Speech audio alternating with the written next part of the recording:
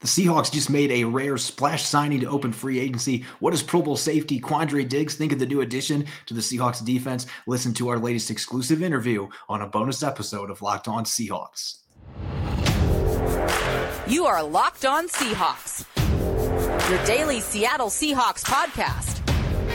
Part of the Locked On Podcast Network, your team every day.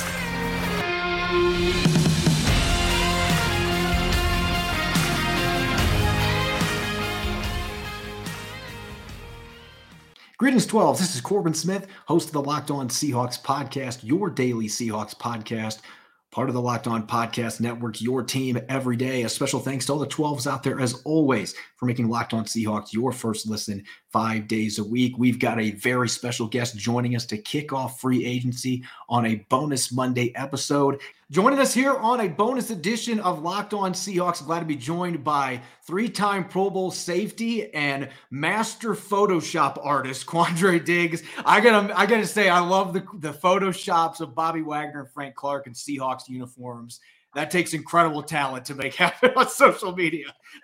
Hey, man, it's easy to go back, do a little thing. I'm trying to get like below in them, but I mean, it's super easy when, you can just go get those guys in the uniforms that they already played in and just throw them right on there and you got it perfect. It looks good because they already wore the colors before. Oh, to thank you, of course, for coming on the show. Greatly appreciate it. And also want to congratulate you on your upcoming marriage. Welcome to the club. No doubt, man. A big weekend coming up. So I'm definitely excited about that. Just another blessing, another opportunity that that I have to be with my best friend that I've been with for 10 years anyway. So just continue to grow. You mentioned it earlier, the Photoshops with the players, and it's interesting right when we're getting ready to start the show, the Seahawks dropping a bombshell in free agency. This is maybe the biggest outside free agent signing that they have made in a decade, going out and signing Dre'Mont Jones from the Denver Broncos. What are your thoughts? I know that you said your phone is blowing up. What are your thoughts on this addition to your defense? I mean, it's huge. Anytime you can get the big guys up front, get them going and keep adding. He's one of those guys, that changes the dynamic of things. So we got to watch him a lot this past year, watching a lot of Denver defense, and he was making a lot of plays, doing a lot of big-time things. So I'm excited to get to work with him. And there's another certain player that you've been mentioning on social media a handful of times, and Seahawks fans are very familiar with him. So I just got to ask you straight up, have you had any conversations with Bobby about potentially coming back, and where do you think his interest level is wearing number 54 again in the Seahawks uniform? I mean, I wouldn't put it out there if it wasn't interest. I think it's interest from both sides. I mean, I think, with Bob, I think, the things that happened last year kind of in the past, and I hope we just able to, kind of rekindle that fire, and we'll be a match made in heaven for him, and we can get that done. I think everybody in the locker room would love to have Bobby back. To be able to have a Hall of Famer, somebody that you can lean on, even for myself, it was a bigger burden for me last year, taking on a lot more leadership than I had to do in the years past. And I think it'd be cool just to be able to spread some of that stuff out and, give some of those duties back to Bobby and let him have those things. And, I just go out and play football. And but it's always good to have somebody that's just so consistent for me.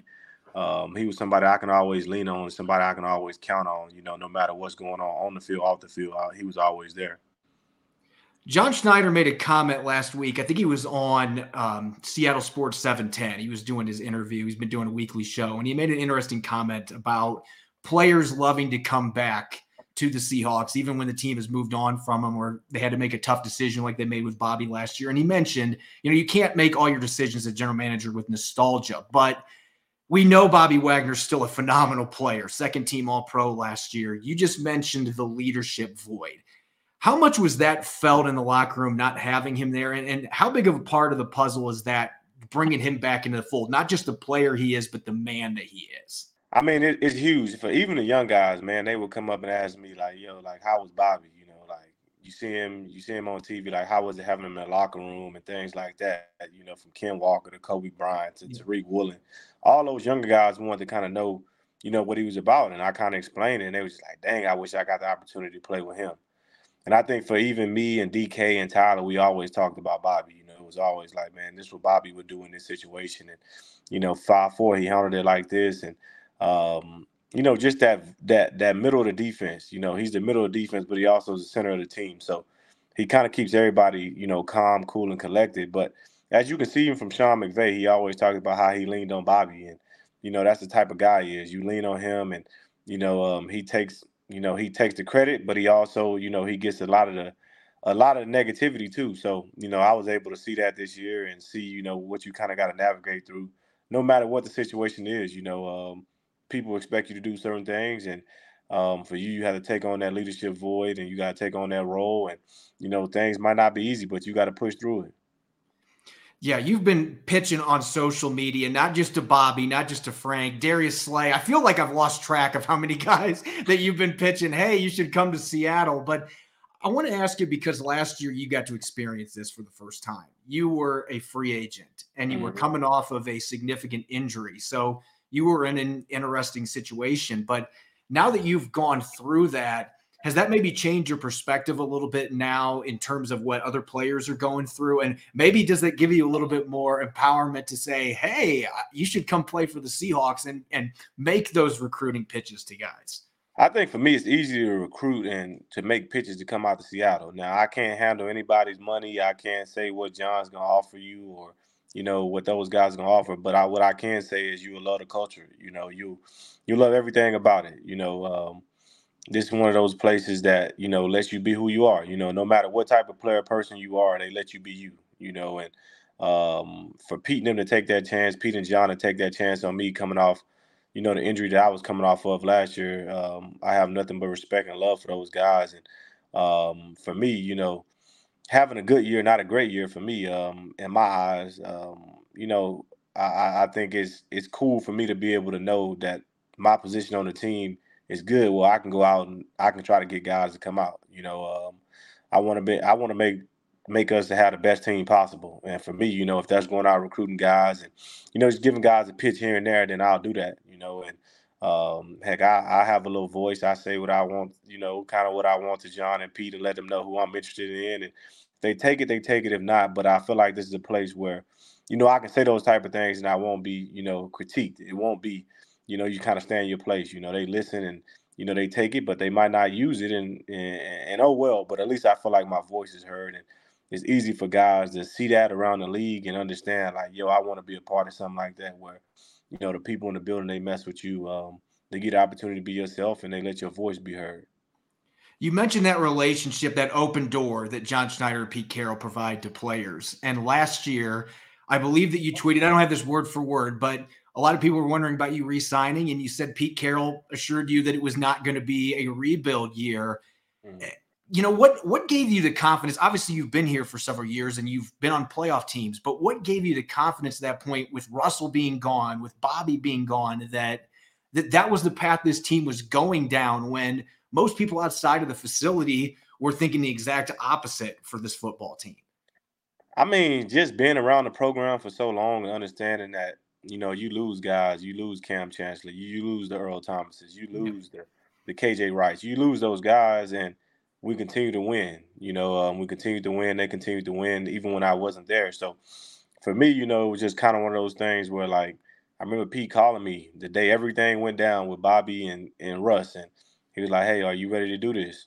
Are you ready to be locked in with us and know, that no matter what, we're going to fight to win, and it's not a rebuild. It's not a rebuild. We're trying to win this thing. And just knowing how Pete is, knowing that how competitive he is, I mean, he's not in it to lose. He's in it to win and win big, and that's what we want to do. And, I believed in that from the jump. I had an offer to go to another team for a few more $1 million and a significant amount of $1 million. But, it was just how comfortable I was being there, how familiar I was with the people in the building, the culture, the opportunity they were going to give me to rehab my leg and know that I'll come back and be ready to go. I think that's what stood out to me the most. Was there a point during the season? I mean, obviously you had clear confidence in the football team or you wouldn't have signed a contract to come back. But still, with the expectations being low coming into the season and so many rookies playing, guys get off to the 1-2 start. Was there a point during the season where you felt like everything started to really click? I know there was a 4-game winning streak, but was there just a point where you're like, you know what, this team has a chance to really do something this year that few people thought we were going to do this year? Was there a point where that really clicked, or was it that way really from the jump for you guys? I think we knew we could be good. I think we knew. We didn't know how good we could be, but we knew we could be good. And when we looked at the schedule, we knew it was going to be some tough games, but we knew it were games that we were capable of winning. And I remember me and Locke having this talk last offseason that we're going to surprise a lot of people. And we were excited for the year because the last few years we've been kind of going in with the target on our back. Everybody, we had a Russell Wilsons, the DK Metcalfs, the Tyler Lockett's, the Bobby Wagners, myself, the Jamals. So everybody was looking at us to come beat us. And last year it was just like a totally different thing where we were targeting these other people. And, we came out, and when we had that 4-game winning streak there, I think that really gave us the confidence to know, like, hey, we're a good team. We can go play and beat some teams that supposed to be making noise in the league, and we could take it to the next level. It takes a special quality to be able to get players to be galvanized, especially when you lose that much talent during an offseason. But Pete Carroll's, he doesn't even have to work hard to sell because the guy's won Super Bowl. He's won a national championship. He's won at every level he's been at. But there's so much more to him than just the wins that are on the resume, the championships that are on the resume. When you look at what he does as a coach and what he does away from the football field, what really makes him stand apart from everybody else? And are there certain qualities he has that you feel like you have to be successful coaching men in the NFL? I think with Pete, he's an ultimate players coach. If the players want something, then he's willing to sacrifice it for the players. He's willing to go out and put himself out there for the players. And I think when your players know that your players can look at you as the leader and see that, hey, he's on my side. He knows exactly how I feel, and he always wants to get the pulse of the team. That's important. When you got a bunch of grown men making millions of dollars, they just want somebody that's on their side, because at the end of the day, it's not really for us. It's not really like, hey, he's the boss and this is how it's going to go. For us, is we all working together for a simple goal, and the goal is to win. And nobody's bigger than anybody. The coach is not bigger than the players not bigger than coaches. And, that's the training staff. Everybody's locked in on the same thing. And I think that's what makes, Pete special is, he listens to us. He believes in us. He trusts us in the decisions that we going to make. And he lets us just go out, have fun, and really, really be a player's coach and, kind of do the things for us. He has set it up in the building where everything is about us, from the training room to the kitchen staff to the equipment room. It's all about the players. And, I know people from other teams are always just like, bro, how y'all have so much fun all the time? Like, I want to be a part of that. And I remember being in Detroit and, sending messages to Adrian Colby when he was on the team. Like, that's the spot I need to be at, bro. Like, I need to be somewhere like that. And then you get over here and you realize, like, this is why these guys are always good, because they're in good moods. They're fresh. They're ready to go. They compete. And everything is about competing. And, I think Pete is really good playing those mind games with people. This episode is brought your way by Ultimate Football GM. If you listen to our podcast regularly, you know how much I love the mobile game Ultimate Football GM. And if you've ever dreamed of becoming an NFL general manager and managing your own football franchise, well, I can't think of a better time to fulfill your dream. And this game is definitely for you. Manage every strategic aspect of your team. Play through the season and lead your team to glory. You're responsible for hiring the right coaches and coordinators, trading players, making draft picks, navigating your franchise through free agency, even the tampering period and the draft, as well as the ups and downs of a season. All of this is in a challenging and realistic game world. So if you want to give John Schneider a run for his money running your own team, this is the way to go. Ultimate Football GM, it's completely free and playable offline. You can play on the go as you want, and when you want to, it's a blast, and our listeners should join in the fun in their own league. Locked On Seahawks listeners get a 100% free boost to their franchise using the promo code Locked On in all caps in the game store. That's Locked On in all caps, so make sure to check it out today.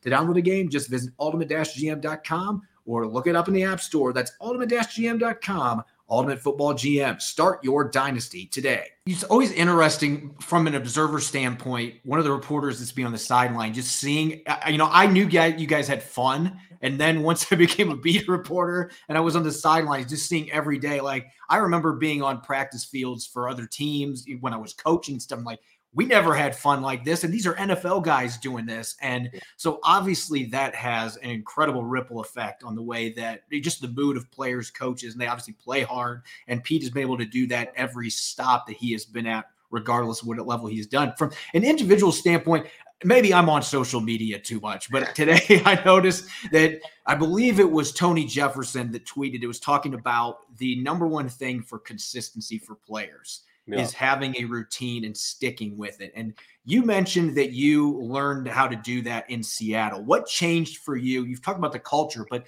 what changed for you that showed you I need to have a routine and I need to stick to it? And how has that propelled you to taking your game to another level the last couple of years?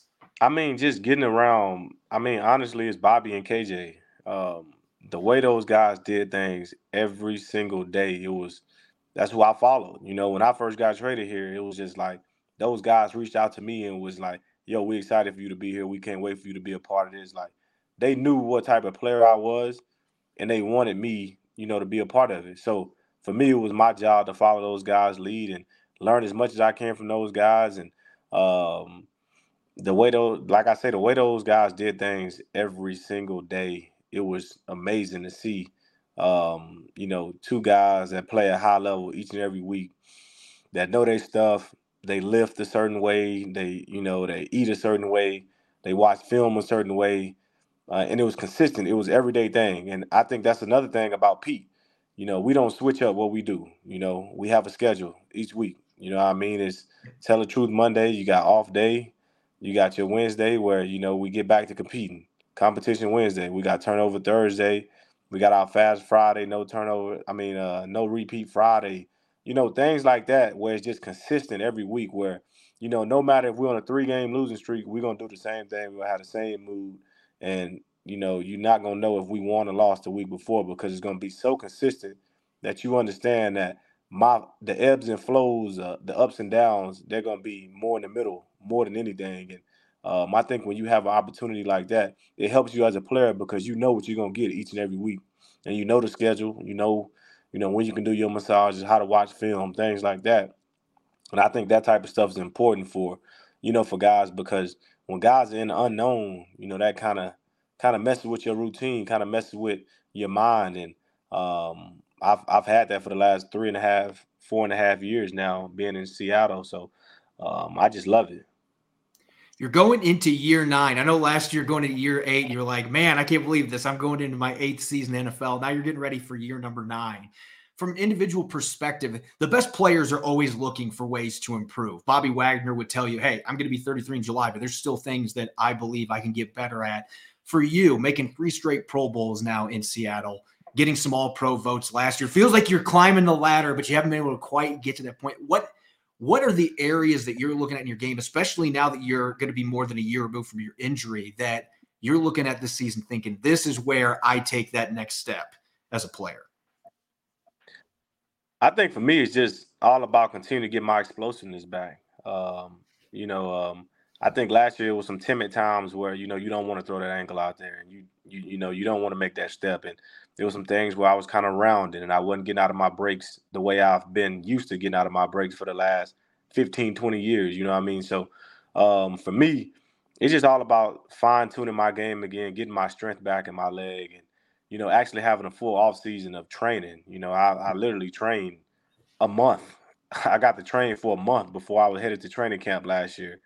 And, I usually start training in March, April, May, June, July. I have 5 months before training camp, and I went into the season last year off 1 month of training, which is, unusual. People don't do that. You know what I mean? So for me, it was more of like expedited off season for me, having to, just rehab every day for 6, 7 months straight. It gets grueling. You know what I mean? You don't get a mental break. You don't get an opportunity just to refresh. And I think for me, I've gotten that this off season, and I'm still getting the opportunity to do that even though I'm back training. But I think those are things that's important, for the body and for the mind. I just want to get back to being myself, going out, going to continue to get the ball and, get back to, being super physical.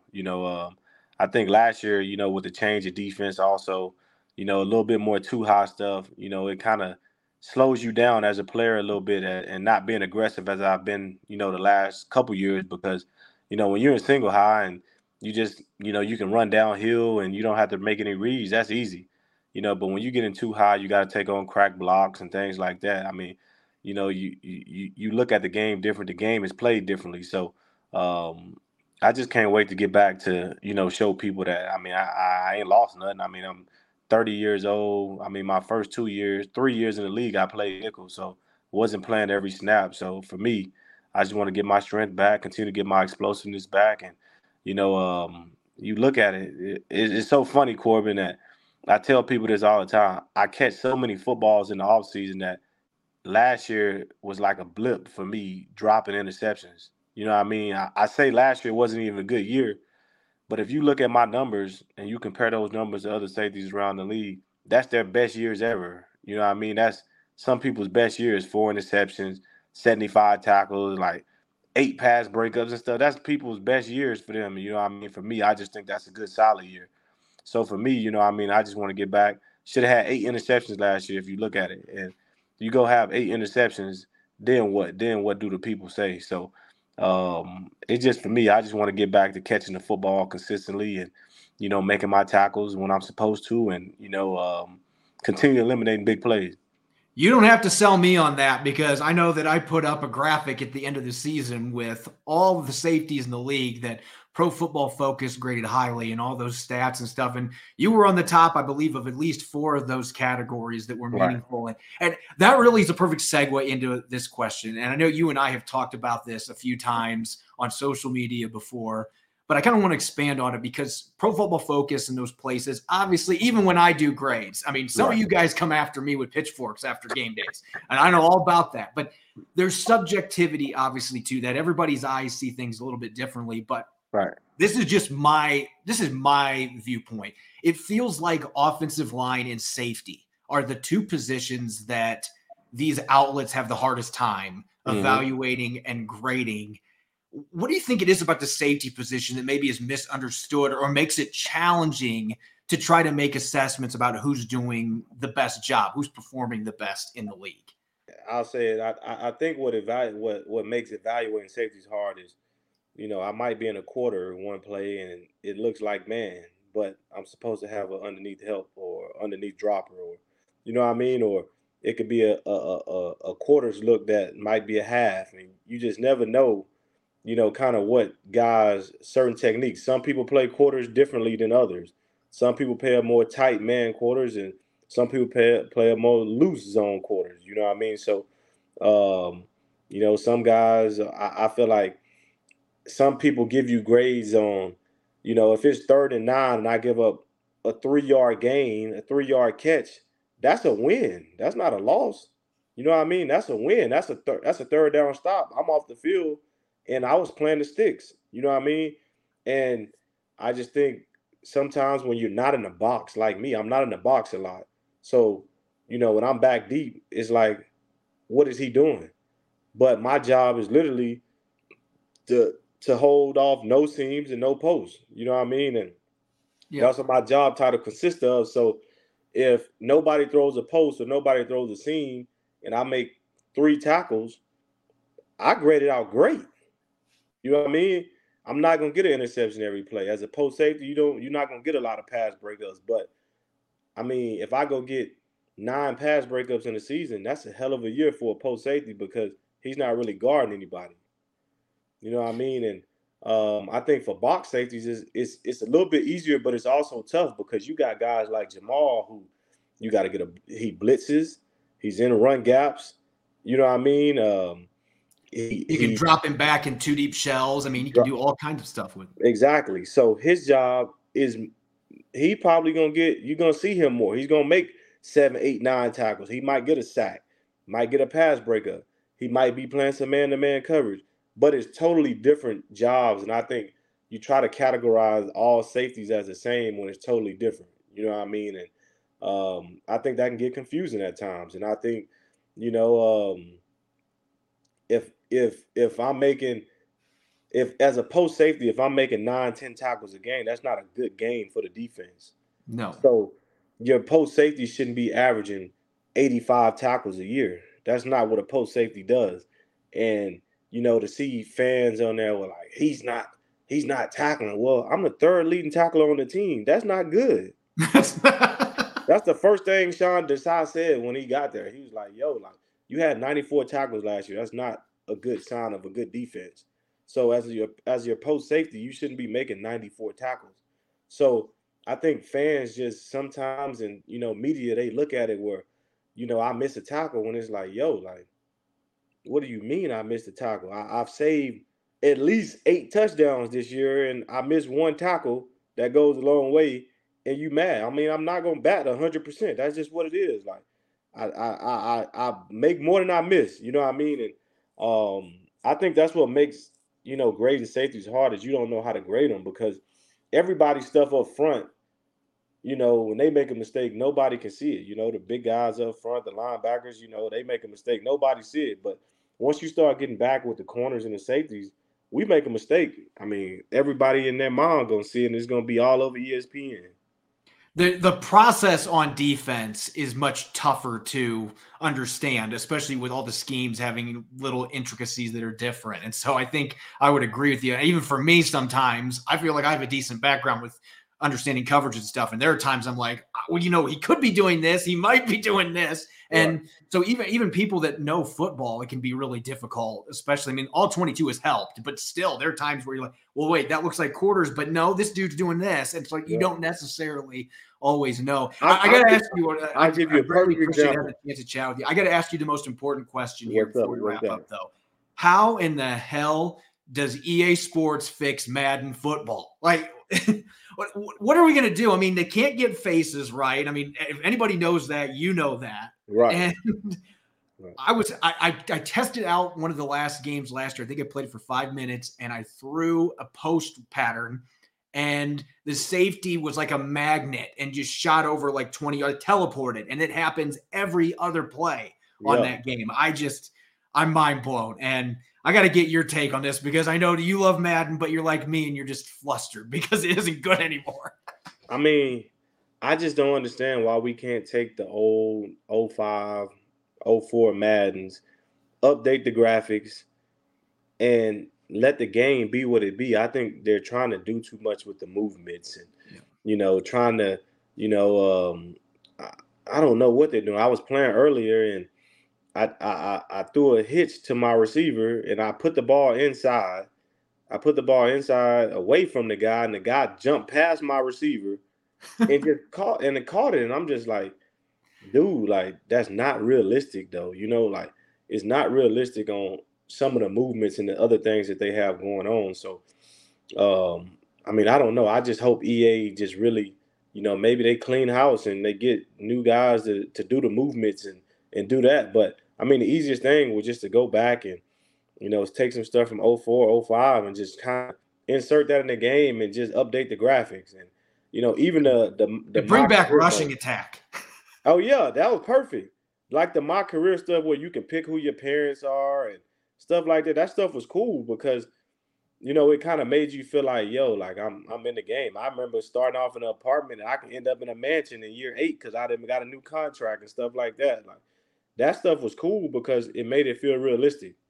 And, just now it's not realistic at all.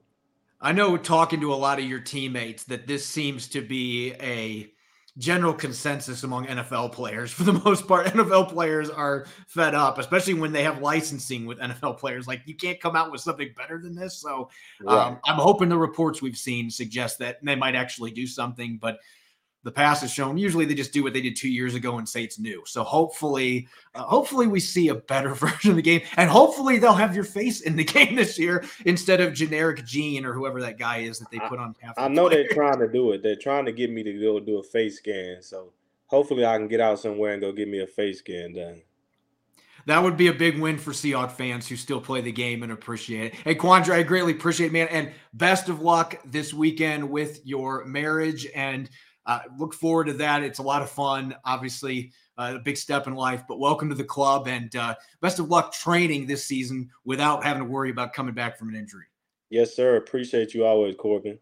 As always, you can follow me on Twitter at Corbin Smith NFL. You can follow Locked On Seahawks at Locked_Seahawks, and you can find us on all major platforms as well as streaming 5 days a week on YouTube. Coming up on our Tuesday episode, I'll be rejoined by Rob Rang, and we'll dive into the latest on free agency, including the best available free agents that the Seahawks may still have interest in pursuing, and much more. Enjoy the rest of your evening, and thanks for listening. Go Hawks.